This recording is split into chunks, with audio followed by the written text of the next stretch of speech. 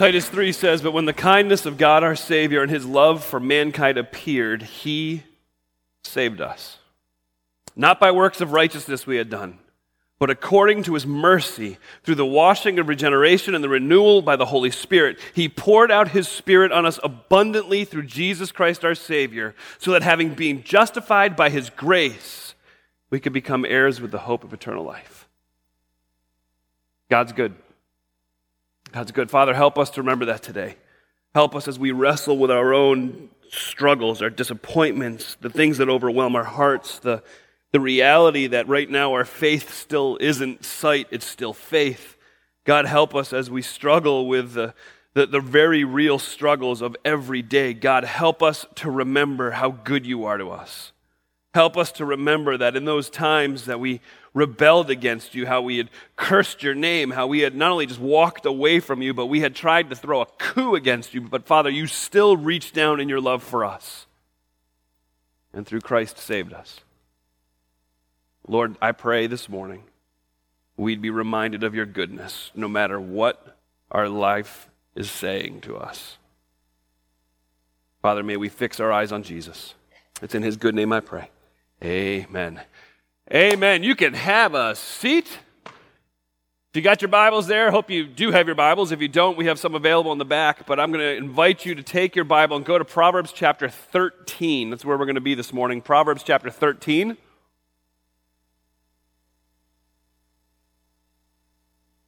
Proverbs chapter 13. We've been doing a series in the book of Proverbs. We're coming close to wrapping it up. We've got this week and then 2 more weeks that follow. This is probably, I'm going to shoot straight and honest straight out of the gate, the most difficult message to preach since I've been at Uniontown Bible Church. Just over 2 years now, in case you're keeping track. Happy birthday. I'm just kidding. So the reality is this is why. Because I cannot look at this verse, I can't think through this passage and try to apply it without realizing that there is not a single person sitting in this room, whether you're young or old, or you think you're young or you think you're old, that this verse doesn't apply to.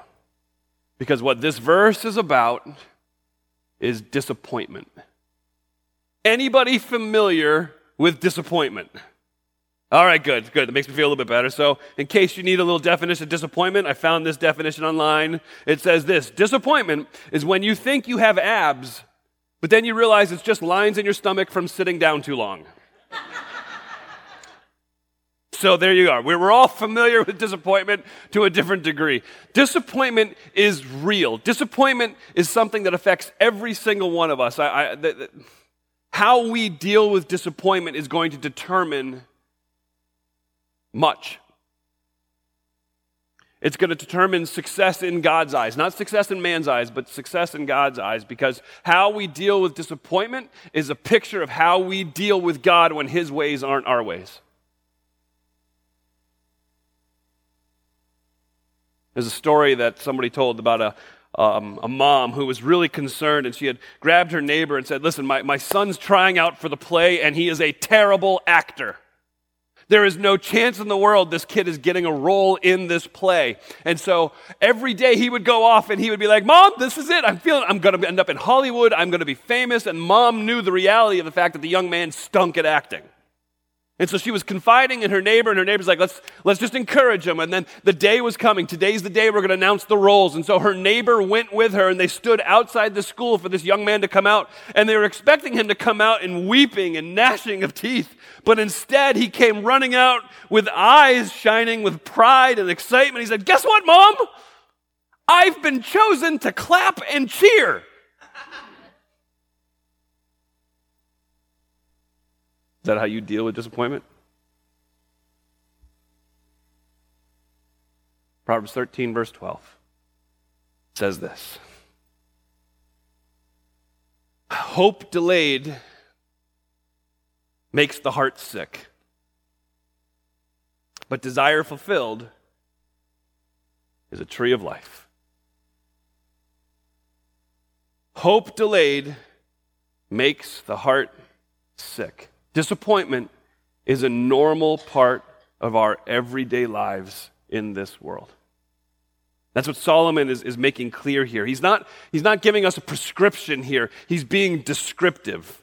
He's normalizing something that we all experience in life, and that should encourage every single one of us. The Bible does not minimize nor try to hide the fact that in everyday life, you and I are going to deal with disappointment. It doesn't try to sugarcoat anything. It doesn't try to make it look like everything's happy, like that dumb Lego song that every time I say everything is, that song comes to mind. Everything is awesome. That's not the truth. The Bible doesn't portray it like that. And God forbid, and shame on us for picturing it that way to people who are going through dark and difficult times. The beauty of God in our lives, the beauty of His Word in our lives is what He does is He engages us where we're at. And so even here, Solomon says, in your lives, disappointment is real. And let me kind of just walk through that first phrase. Hope delayed makes the heart sick. Hope, that's a dream. A desire. It's an expectation. It's the plans of your heart. These things, these hopes that you have, that you carry into life, aren't bad things. Usually they're good things. They're actually things that not only would God not speak against these things, He would actually plant them in you as a natural desire or a goal of good intent. That's hope. Delayed means to be drawn out, deferred, prolonged, dragging on. It doesn't matter how old you are, none of us like those words. Do you realize how impatient we've become as people? We go through a drive-through and we get upset that it takes us 3 minutes to get a meal. Well, some would argue if it's really a meal, but to get a meal that otherwise you would have to go home and cook for 15, 20, almost 30 minutes. We argue when we get the little whirly thing on our computer when it takes us almost 10 seconds to connect to a website that's in India. That's how impatient we've become. And so when you look at something like this, when your dreams are delayed or drawn out, we're very impatient people. And I would note, and I think this will come true as we continue to talk through this, I would note and make sure we all are aware of the fact that some of these delays, in fact, turn into no's. Some of these delays are later. You know, you all hated those as kids. Later, and then eventually, never. Hope delayed makes the heart sick. It is exactly what it sounds like. Weak, faint, diseased, wounded, injured. He's saying that when those hopes, those dreams we have are delayed, even denied, that it makes the deepest part of us, our hearts, injured. And that can look like sadness, heartache, frustration, hopelessness, discouragement, even depression. I mean, there are times in our lives when our dreams, our hopes are so long delayed or in such ways that they're denied that the feeling we have in our heart really is the same as a physical sickness. Does that sound like something you've experienced before? Don't say it out loud. But what was it? What disappointment did you experience in your life that made you feel like that? Don't say it out loud. But what is it?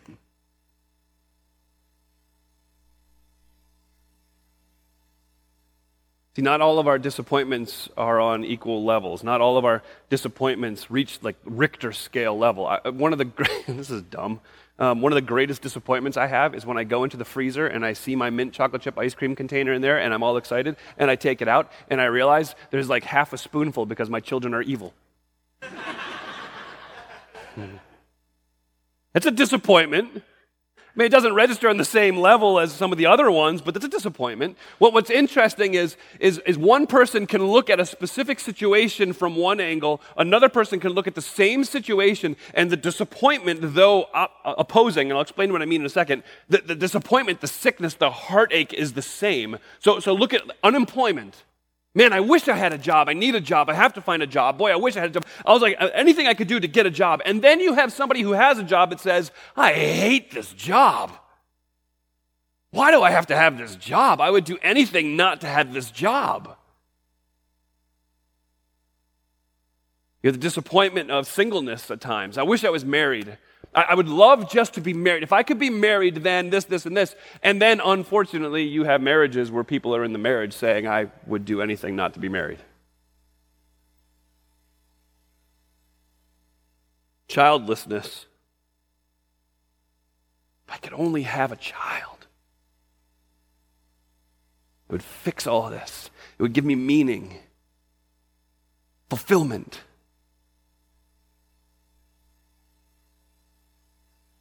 And then there's the child who's walked away. The child who's made your life difficult. It's interesting when you got somebody over here who's just like, man, I can't be successful in anything. Everything I try, it's like I've got the opposite of the Midas touch. I touch it, it just falls to pieces right in front of me. I'd love just to be successful, just for a minute. And then you got this guy over here who's like, I have got everything. He's got the Solomon thing going. Everything I touch turns to gold, and I'm still miserable. The disappointment, discouragement comes from all types of angles. And what I need to encourage you and remind you of is this: disappointments are not sin, but they can be the breeding ground for sin. Disappointment, discouragement can quickly lead to depression. And I don't have time to go into all the details here, but let me just throw this out there and make sure you hear this clearly. Depression is real. It's real among Christians, and it is not sin. Be careful. You heard that, right? Much harm has been done by people who believe they're teaching good theology, and yet they're yelling at people that you're depressed, well, you just need to have stronger faith. That is an incorrect understanding of what faith actually is. If you are going through depression, I'm going to encourage you, be vulnerable with somebody. Be vulnerable with the people who are closest to you.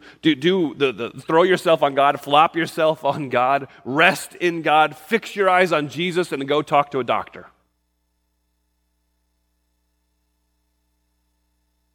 If somebody gets a cancer prognosis, we don't, okay, we're going to pray for you, but we don't say, we're going to pray for you, now don't go see a doctor. Part of God's healing in the lives of those people are the medical professionals who have spent all the time diagnosing and prescribing treatments for these things. And so we're going to pray, and we're going to cover you in prayer. We're going to lay our hands on you. We're going to anoint you with oil, and then we're going to send you off to the nearest oncologist to get that thing taken care of, right?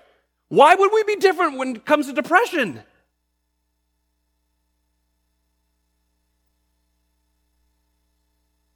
I think sometimes in our own ways, in an effort to become wise, we've made ourselves fools. We haven't handled those things well. But depression isn't the problem. It's what you do from there that matters most. The real problems develop when we allow depression to fester, to become bitter, to ferment. And that's when disappointment and discouragement and depression, they grow, and then they lead to disobedience. That's the problem. The problem is when we have something we desire so much and yet it's been delayed or even denied and it hasn't come to us, and so we are willing to do things that otherwise we would never do to attain it.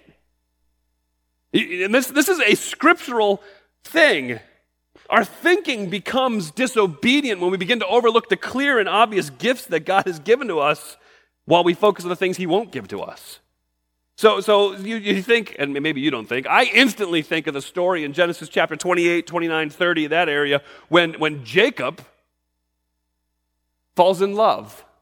Maybe you're not familiar with the story. It's a beautiful story. Jacob's looking for a wife. He goes to the well. These shepherds show up at the well. And it's interesting, in Genesis chapter 29, it says that it takes shepherds to come and remove the stone from the well. So it's a multiplicity of people who show up and move the stone so that they can get water out of the well, and then they close it.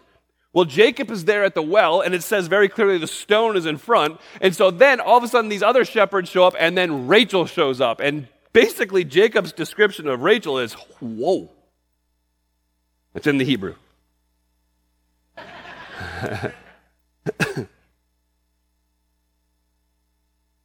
While he's still speaking, Rachel comes with her father's sheep, where she was a shepherdess. As soon as Jacob saw his uncle Laban's daughter Rachel with his sheep, do you know what he did?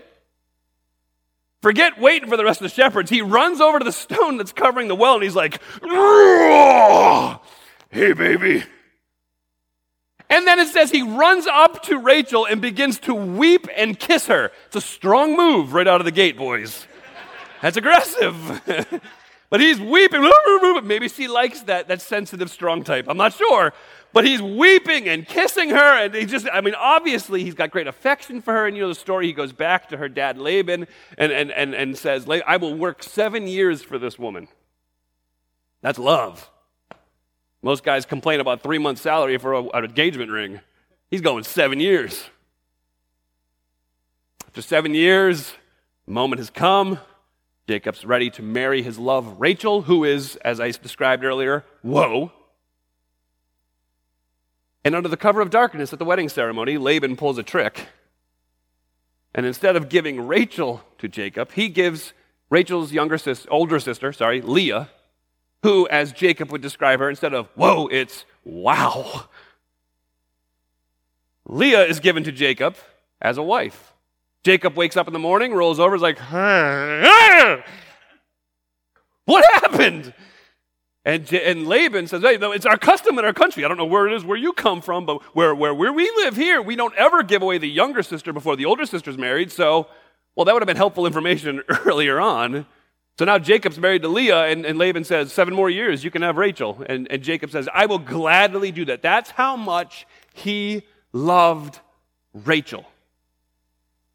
14 years he was willing to work for her.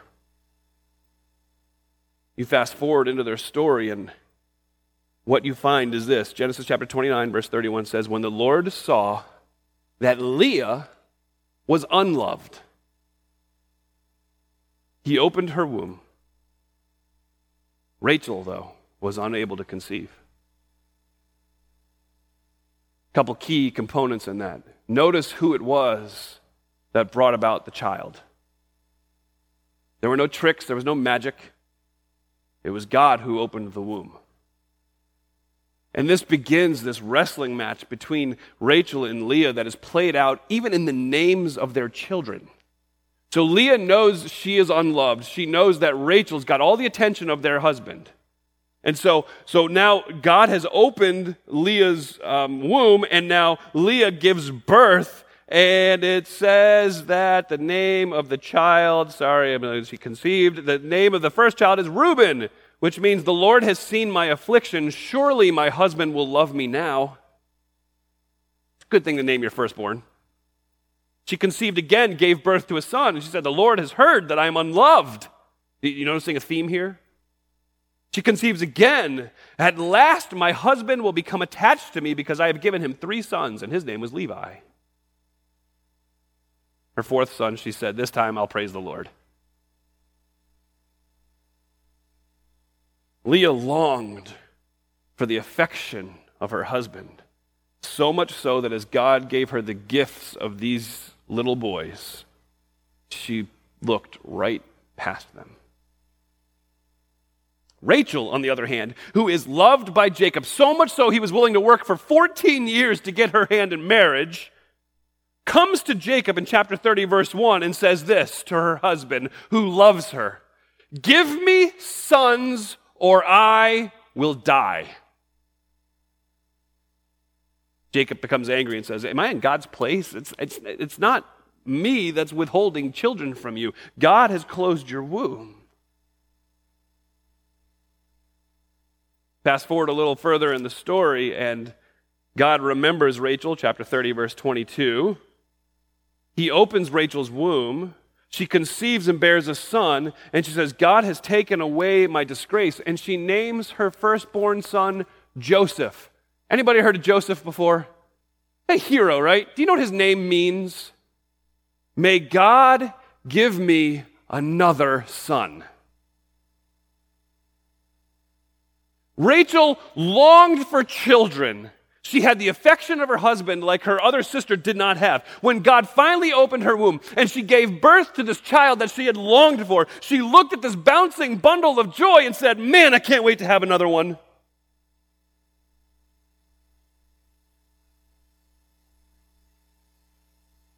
Disobedience grows out of a festering disappointment that hasn't been dealt with. And one of the ways we disobey is we overlook God's obvious gifts to us while we look for the thing he's withheld from us. We consider disobeying in ways that we never would have even joked about. I mean, the godliest of saints begin thinking of doing things that are so outside of their own personal morals in order to attain the thing that they long for so much that you can't even wrap your head around it. I'm not going to share any personal illustrations. I'll just share this. There have been times I have sat in an office or in a coffee shop or been on the phone with somebody and listened to somebody who I had great respect for and hear some of the things that they have chosen to do to attain that thing that they wanted so bad that they were overlooking everything that was in front of them, and I am utterly shocked. I'm utterly shocked, like you would be if you were to meet Abraham and hear that Abraham thought it was a good idea to go in unto Hagar, which was his wife Sarah's handmaid, when God had promised Sarah would have a child, but it wasn't happening fast enough. We're still waiting. When's God going to come through? It's been years, it's been years, it's been years, it's been years. How come we're not having a son yet? How come we're not having a child yet? I'll tell you what, let's work around what God had said and let's solve this problem ourselves. And Ishmael is born. That's gone really well, hasn't it? Ishmael, the father of the Arab nations, the father of the nations that continue at odds with Israel. See, disobedience, though in the moment seems like it'll help, it doesn't help at all. Disobedience always makes it worse. So whatever situation you find yourself in, where you're finding yourself disappointed, you're finding your heart sick, let me tell you right now, walking away, cheating, stealing, quitting, suicide, stop now. Repent. Confess it and walk the other way. Because disobedience never delivers on its promise. It only harms. And I'm telling you, disappointment cannot be avoided. Disobedience can be. Our disobedience, if responded to correctly, can become a platform for the display of God's grace. 2 Corinthians chapter 12. Why don't you turn there? 2 Corinthians chapter 12. You might want to throw a marker in 13:12. I'm going to go back and close that loop at the end here.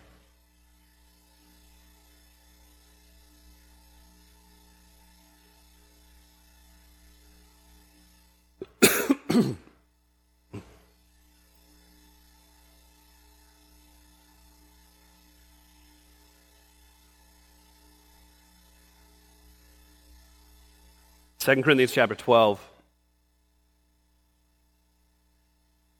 Let me start reading in verse 6. For if I want to boast, I wouldn't be a fool, because I'd be telling you the truth, but I'll spare you, so that no one can credit me with something beyond what he sees in me or hears from me, especially because of these extraordinary revelations. Therefore, so that I wouldn't exalt myself, a thorn in the flesh was given to me, a messenger of Satan to torment me so that I would not exalt myself. Concerning this thorn, I pleaded with the Lord 3 times that it would leave me. And stop there. 3 times, Paul fell on his face and begged God to take this thorn from him. We don't know what it is. Lots of theories out there about what it could be. But it was a reminder to him constantly of how weak he was. And when you read Paul in other places of Scripture, what you find is that Paul's greatest desire was for God to be magnified in his body. Everything he did was to make much of who God was and what God was doing. And here, what you hear from Paul's lips is, I want God to remove this thorn from me, and I want it so badly that I'm willing to beg for it. And I want that thorn to be removed so that I can give God my strength. I want that to be removed so I can accomplish so much more for God, because this thing keeps coming in and getting in the way. I want this to be removed. I want this to be removed. I want this to be removed. Paul wanted his life to be a stage. He wanted his life to be a screen so that when people saw him, what they actually saw was Jesus. And when God answered Paul, after Paul had pleaded with God for 3 times to get this thorn out of him, to remove this stumbling block, to remove this distraction, to remove this constant reminder of his weakness, God's answer to Paul was, I don't need your strength.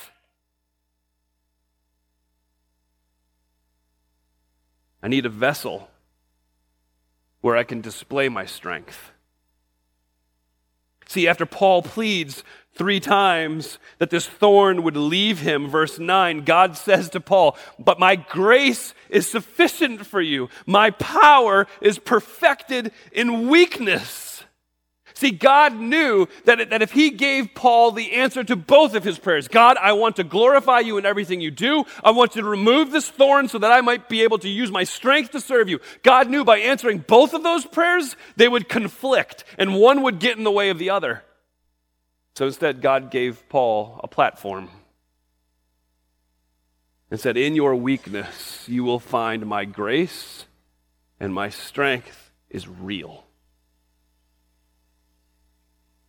Verse 9 again, but he said to me, my grace is sufficient for you. My power is made perfect in weakness. So therefore, the words of Paul, I'll most gladly boast all the more about my weaknesses, so that Christ's power may reside in me. I will take pleasure in weaknesses, insults, hardships, persecutions, and difficulties, all for the sake of Jesus Christ. Because when I am weak, that's when I'm strong. God used Paul's weakness to be a greater display of God's strength and his grace. I mean, that pain, that disappointment, that long process, all of that became the platform. And Paul learned that in God's weakness, his strength is perfected. Church, in your disappointment, in your weaknesses, you depend on him, and he'll show himself to be more than sufficient. There's a grace that's available for us, and God wants to share it with us. He wants us to have the ability, the strength, the power, the grace for every moment. He desires that for us. All right, Frank, so if God wants me to have the strength and the power and the ability to make it through all these things, then why doesn't he just give it to me at once? Okay, fair question. And I think to answer that question, you have to go back to the Israelites wandering in the wilderness with grumbling, hungry stomachs. As they wander in the wilderness crying out for food, God does this miracle, and they wake up in the morning, they look out, and there's wafers all over the ground, and they walk out of their tents, and they say, manna, what is it? And God gives some very specific instructions for the people of Israel, and he says, you go and you collect enough for that day. You gather enough for that day. No more than that day. Because if you would gather more manna than you could eat in that day, or your family could eat in that day, then that manna would go It would spoil. It would go bad. It would be filled with worms. It would become just gross and disgusting. And it would be exactly the opposite of how delightful it was when you woke up in the morning. And God says to them, listen, you go get what you need for today, but no more, no less. Well, how's that fair? How do we plan, right? How do you plan? Shouldn't you stockpile some just in case? The lesson that God was trying to show the children of Israel is this: you need me. Every day, you need my faithfulness. You need me to show up. And if you can go and get as much as you want and just stockpile it, then you don't need me anymore. You don't need me anymore. And you need to understand, you need me.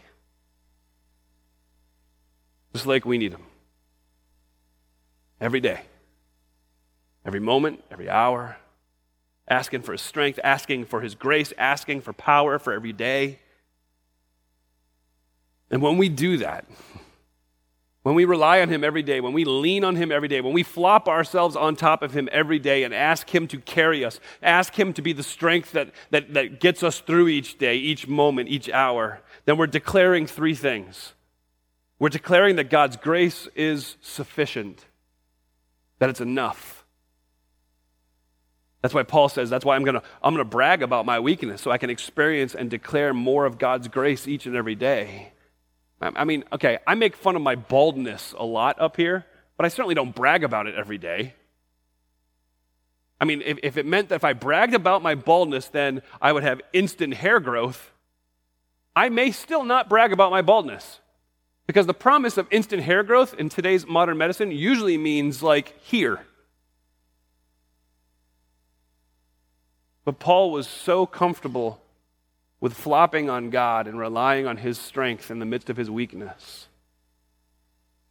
that he was bragging about his weakness so that he'd have more of God's strength.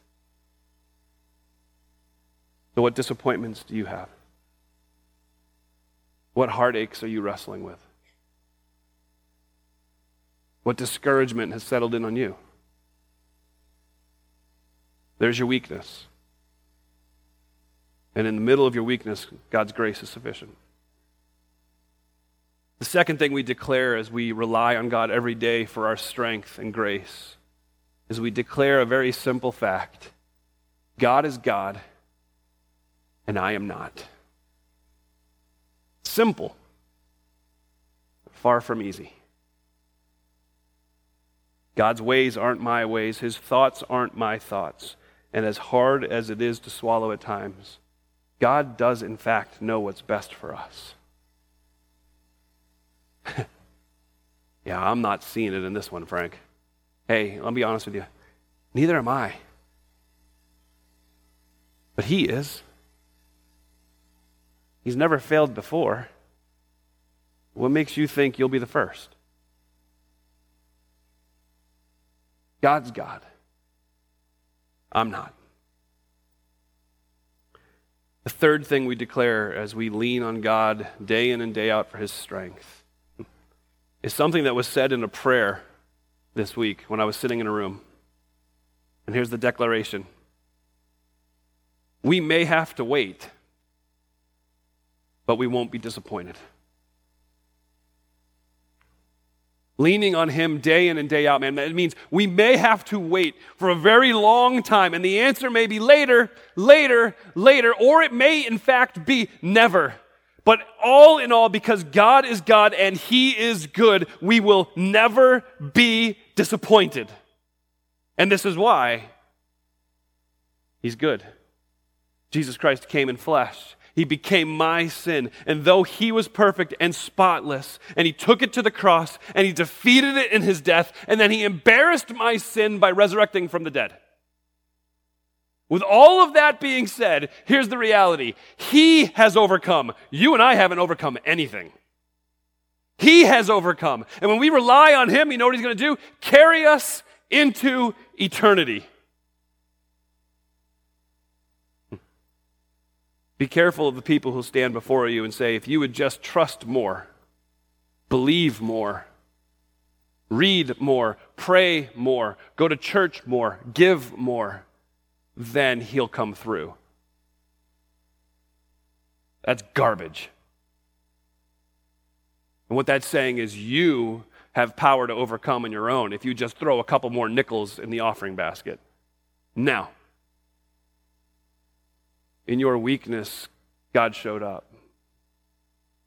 Christ came to make peace, knowing that we could never make peace with God on our own.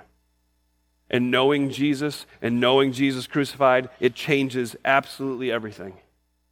So someday, I may have to wait, but I won't be disappointed because I will experience hope like I could never imagine when one day I am face to face with Jesus Christ. And that's what he's talking about in Proverbs 13, verse 12. I'll just end the verse here because that's where he ends the verse. Good idea. Says, hope delayed makes the heart sick, but desire fulfilled, the tree of life. Think back to the Garden of Eden, how perfect and wonderful it was. When that hope, that dream, when that ultimate need is fulfilled in your life, it is like a tree of life. It is like the motherlode of joy. And it will never grow old. There's hope. No matter how disappointed you are and how discouraged you are, there's hope. And his name is Jesus. Let's pray together. Lord, right now I pray you would help me explain what's coming next well, so that I would honor only you. While you're here with your heads bowed and your eyes closed, I'm asking that the prayer teams that we've talked to for this morning's service would come forward and be ready to pray with those who would like prayer. If you're a guest with us, even if you're not a guest with us, it's not typical that we do a come forward type invitation at the end of our service, but this morning it seems appropriate. So with all the disappointments and the discouragements we deal with in life, with how hard it is to rely on God's grace, to rely on his wisdom, and being able to wait for real hope in an age when we don't wait for anything, we want to encourage you. So this morning, as music will play, the altar is open for prayer. So maybe you want to come and you want to pray alone. That's fine. Maybe you'd like someone to pray with you. So I've asked these men, these women, these couples to come and be available to pray with you, for you, and over you. So for some of you, this will be a time where you can come forward and ask God to give you the strength to seek his will rather than your own. For some of you, it'll be a time when you come seeking God's forgiveness for foolish choices that you made. And for some of you, this will just be a visible declaration of a decision that you've already made there in your seat. That you purpose to lean into the grace that God has promised you. And that you want to be a platform for the display of God's strength and grace in the days ahead. So maybe some of you want to talk to someone about what it means to know Jesus, to follow Jesus. That's what these folks are here for. But for all of you, the altar is open, and you're invited to come and pray. Father, take our time, our prayers, our words, and align them with yours. Pray you'd heal the heartbroken, that you'd forgive the disobedient, and you'd save the lost. In all of this, I pray you would remind us of the hope we have in Jesus Christ and in him alone. I pray for those who would like to come forward and yet are fearful. Lord, would you give them courage and boldness to do just that? May all of our hearts cry out to you. It's in Jesus' precious name I pray. Amen.